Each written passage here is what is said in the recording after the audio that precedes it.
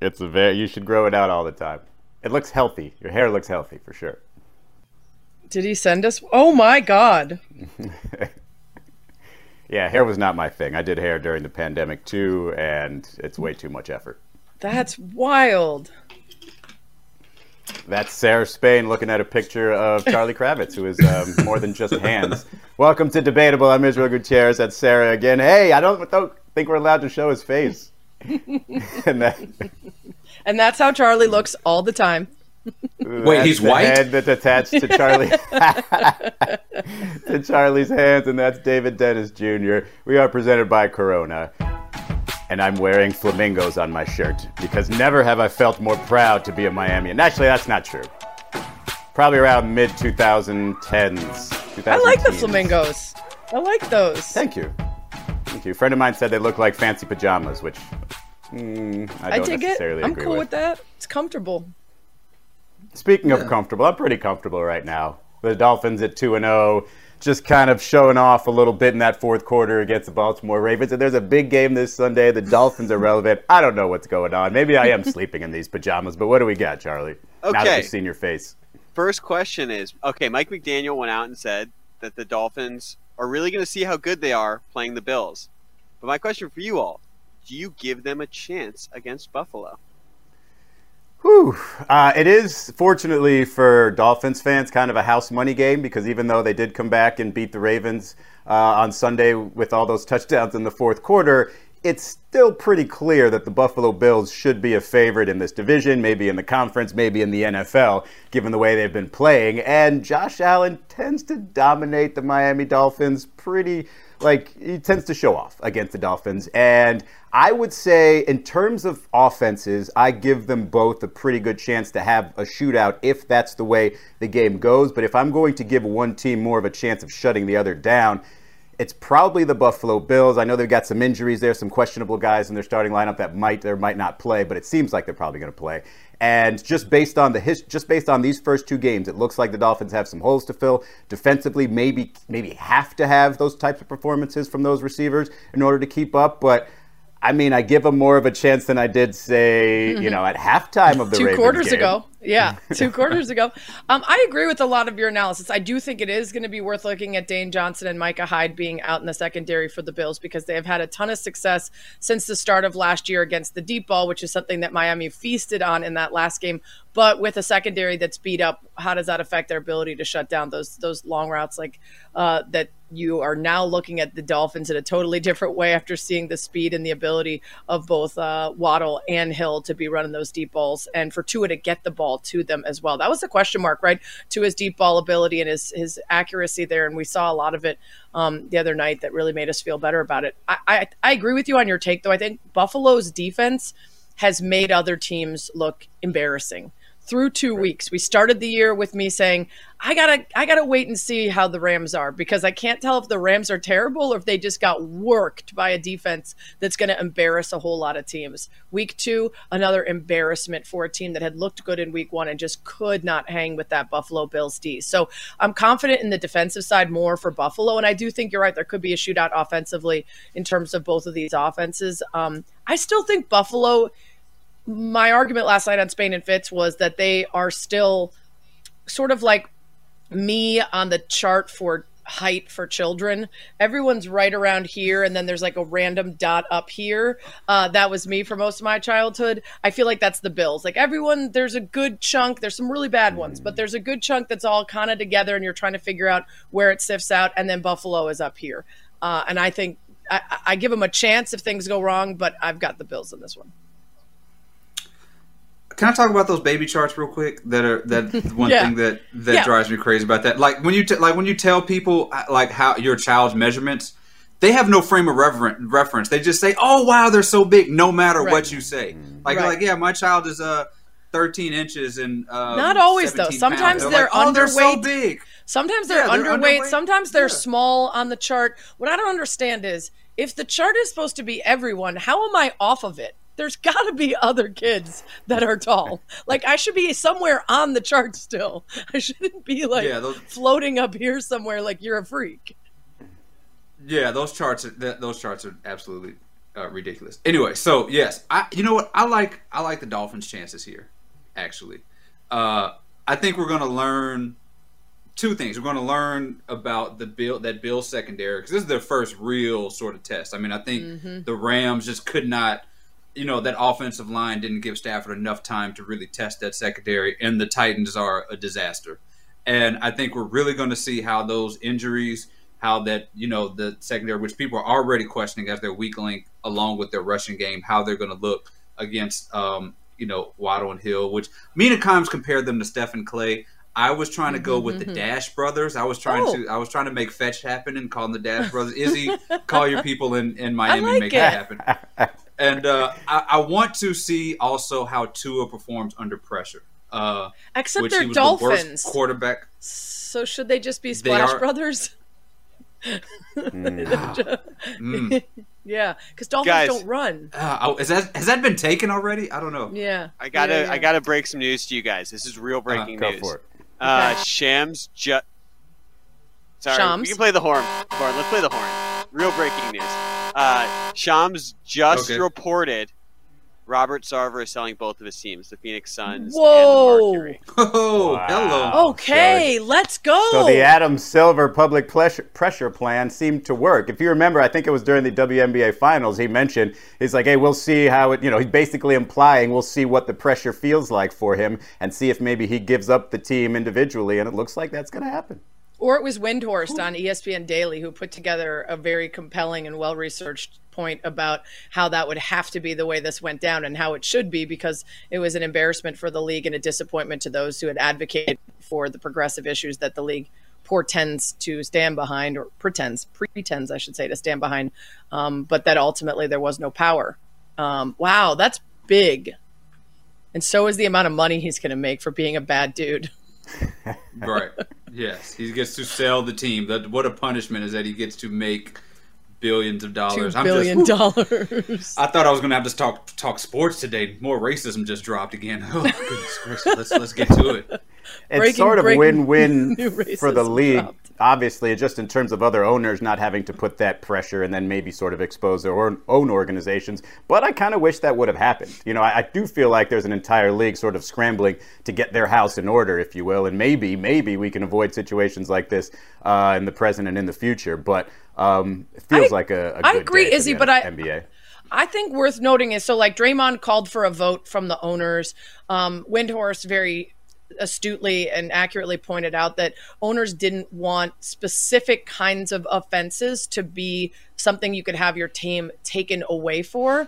But in this case, it is still a warning shot that the situation that we're in now, the climate that we're in now, will not simply allow you to keep or hang on to something or make an empty apology and then let it die and say, well, we don't have the power to do something. They're going to sort of force your hand. And so it's not the same as his team being taken from him, but it is a big step in terms of other owners looking around and checking on their house, I think. Yes, Charlie. Guys, Charlie. Speaking of today's climate, can I read you a bit of his release statement on this? Yes, please. So he started by saying, hold on, let me bring this up, is, as a man of faith, I believe in atonement and the path to forgiveness. I expected that the commissioner's 1-year suspension would provide the time for me to focus, make amends, and remove my personal controversy from the teams that I and so many fans love. But in our current unforgiving climate, it has become painfully clear that is no longer possible. That whatever good I have done or could still do is outweighed by the things that I've said in the past. For those reasons, I'm beginning the process of seeking buyers for the Suns and Mercury. First of all, we have higher standards for human beings. He went full cancel culture on us. I wish I could take a year. Yeah.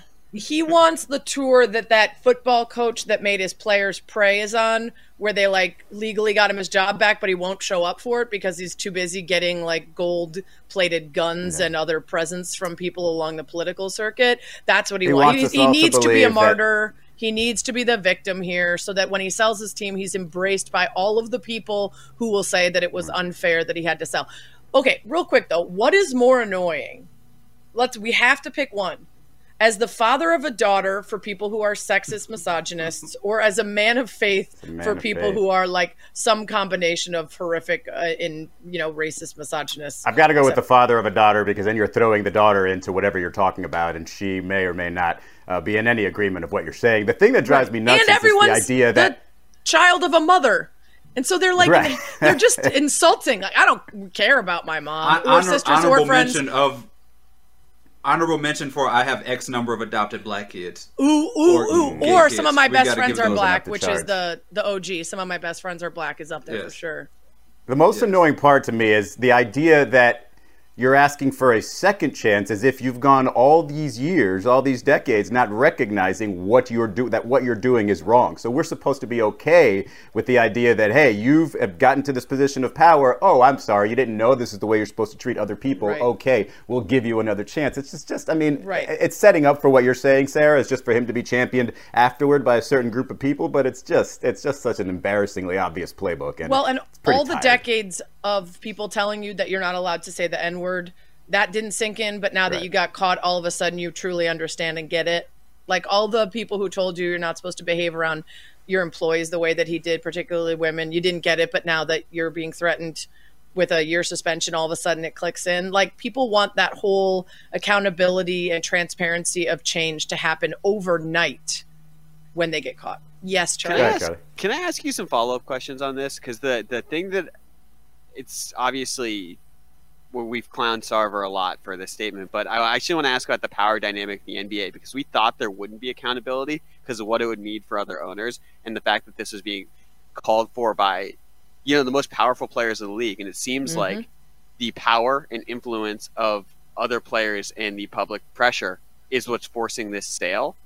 And I want to know from you guys, do you think this is an evolving power dynamic in the league between owners, players, management, Adam Silver? Is this an inflection point for everything?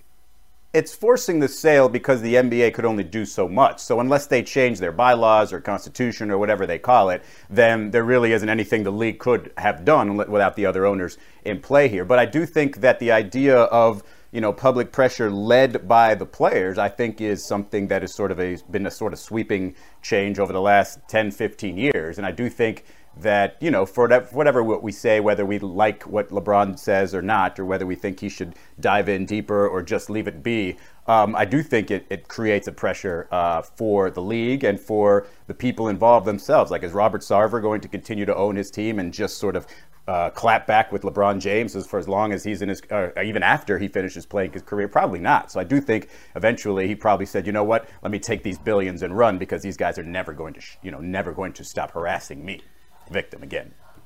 But I mean, but like, what really changes here? Like, we're still having a situation where the most sort of, I mean, I know the basketball players are millionaires, but the WNBA players are not. And like, these players are the ones that have to do the most, like, put their careers and everything on the line. Like, you're like Chris Paul and, all the Mercury players and the Suns players have to be in a position where now they have to do something about their racist, misogynist owner, instead of like, why don't we change that dynamic and be like, why don't these white dudes like have a problem with another white dude saying the N-word? And like, why can't why can't we have a community of white folks who immediately see this dude saying the N-word and say, we don't want him here? Instead, like, LeBron James is not going to be there forever. Like, there is going to be a lull in the NBA where the biggest superstars in the world are, are waiting for the next LeBron or whatever.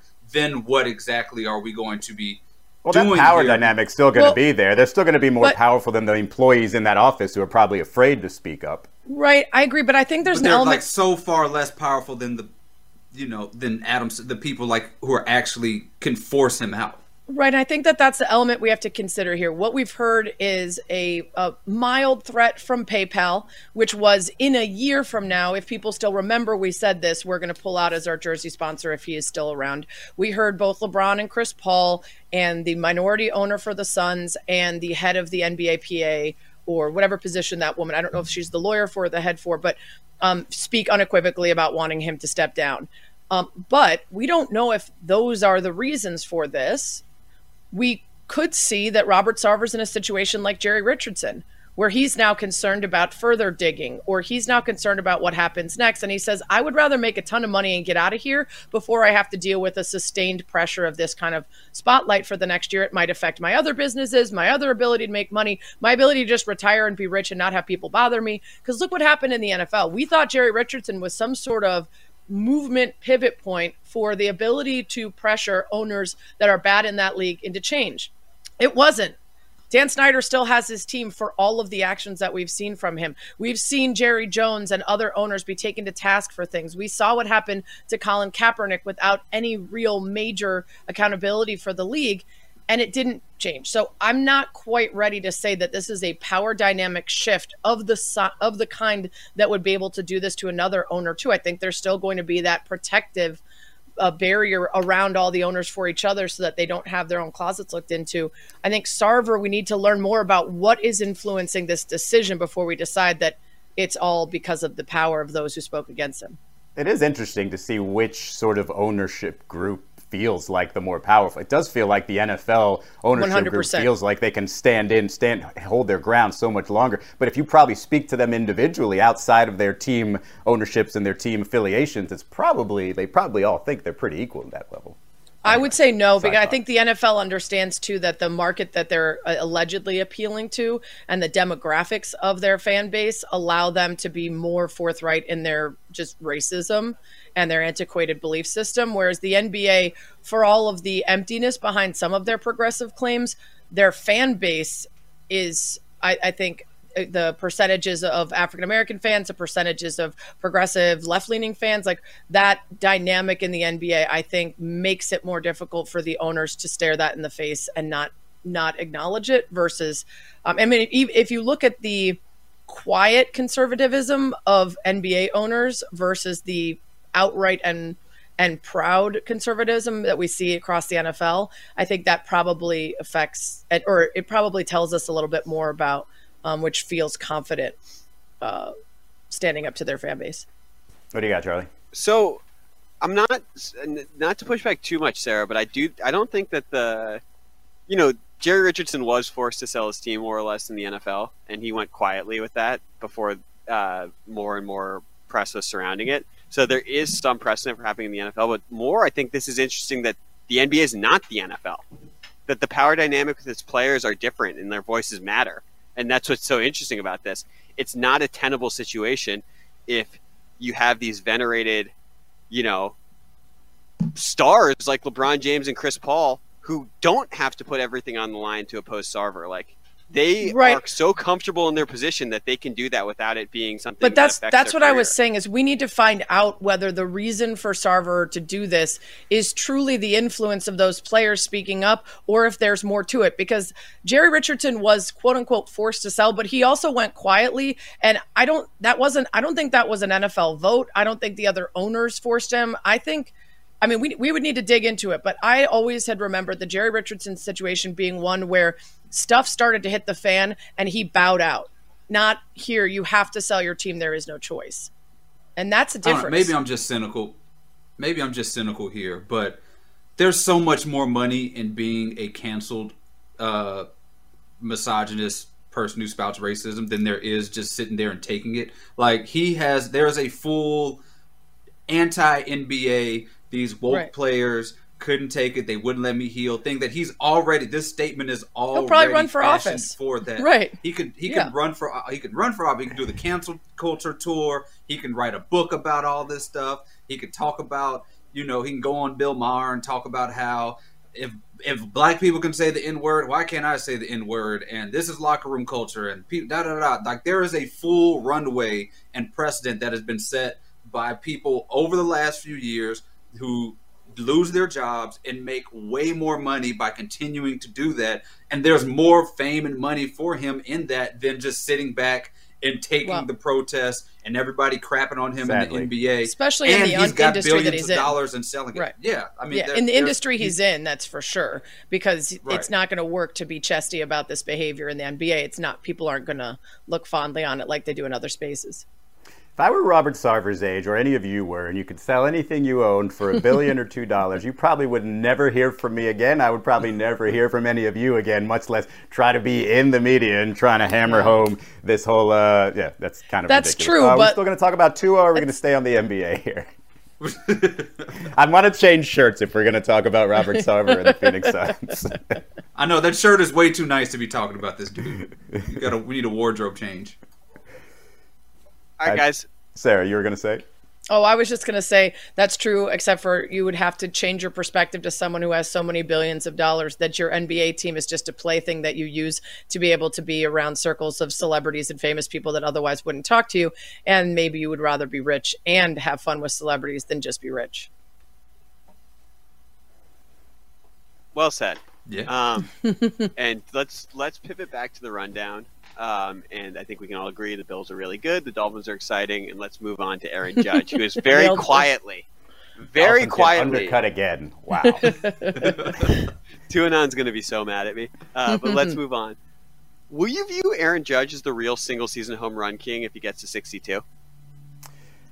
So when did the real single-season home run king thing become like official? Because it's obviously not a thing, right? And so when Roger Maris had 61 and Mark McGwire broke it, and then I guess it was Barry Bonds, it was 73. Is that the number 73? Now, this is the crazy part, is that when it was 61, everybody knew it was 61. Now, Is it like 73? Yeah. It's 73. To me, it all depends on really, because it's such an arbitrary thing, it's a not real title here.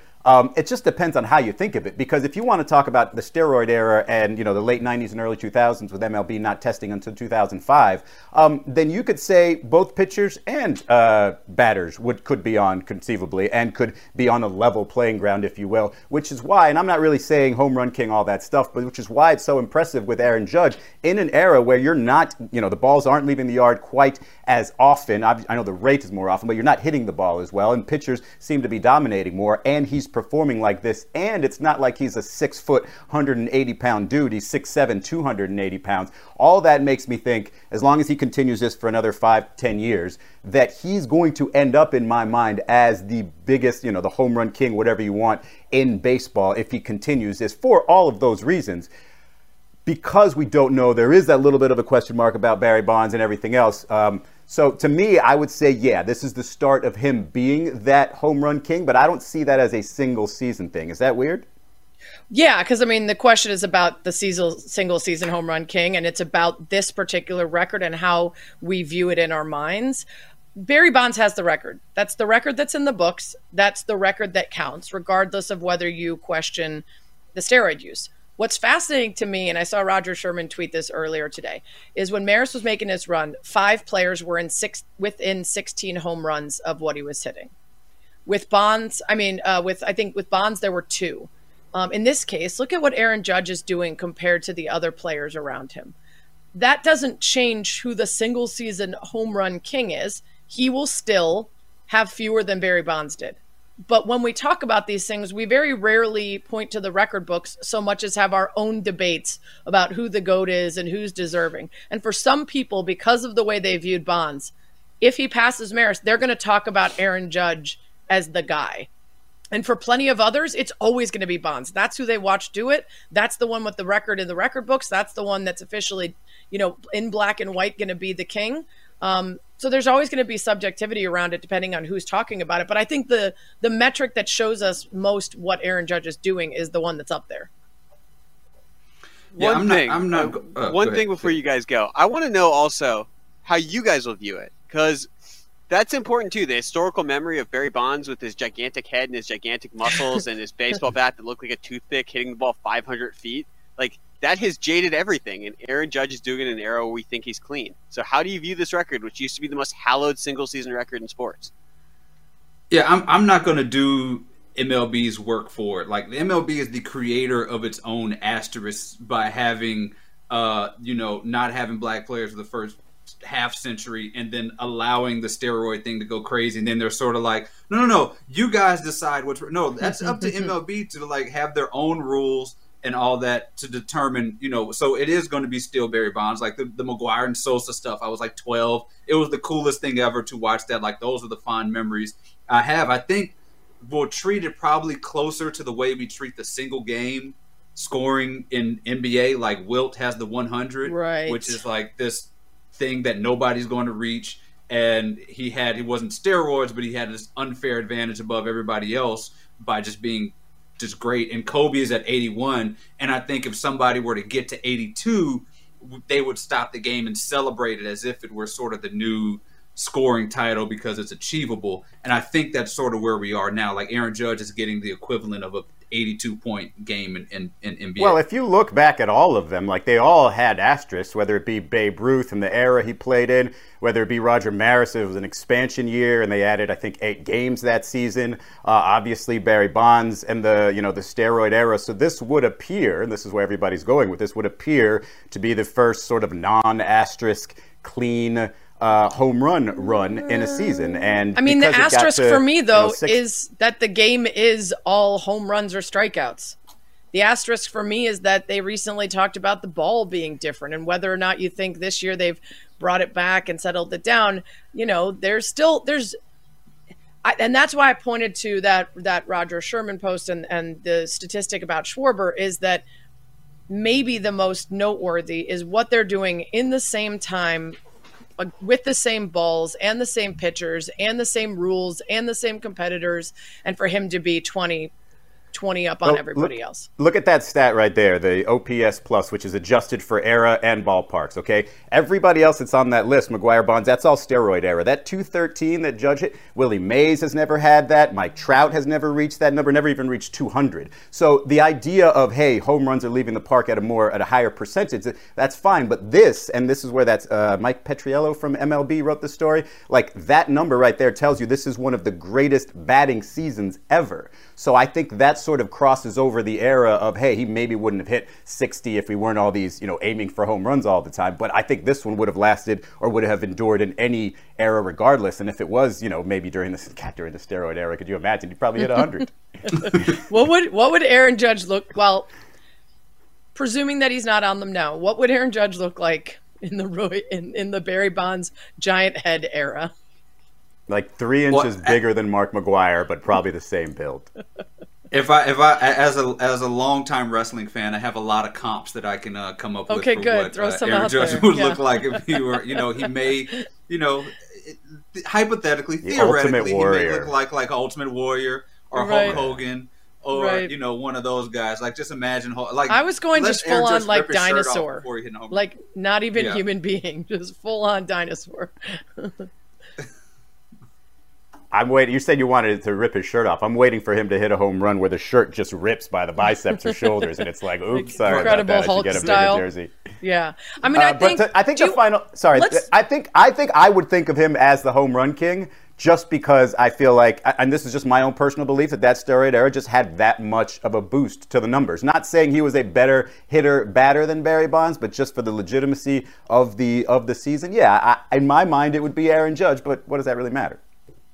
Let me play producer here for a second and throw up a question that I believe that we would often have on this show. Is it good for baseball if Aaron Judge passes Roger Maris?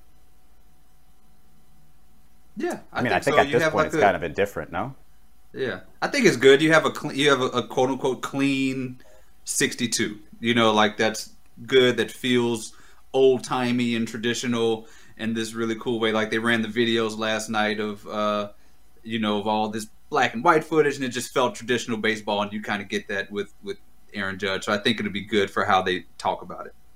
It just makes me think about how terrible a time he had during that season and how difficult it was for him to even get to 61. So I feel like if a handful of people pass him, maybe we won't have to remember those. So bury it.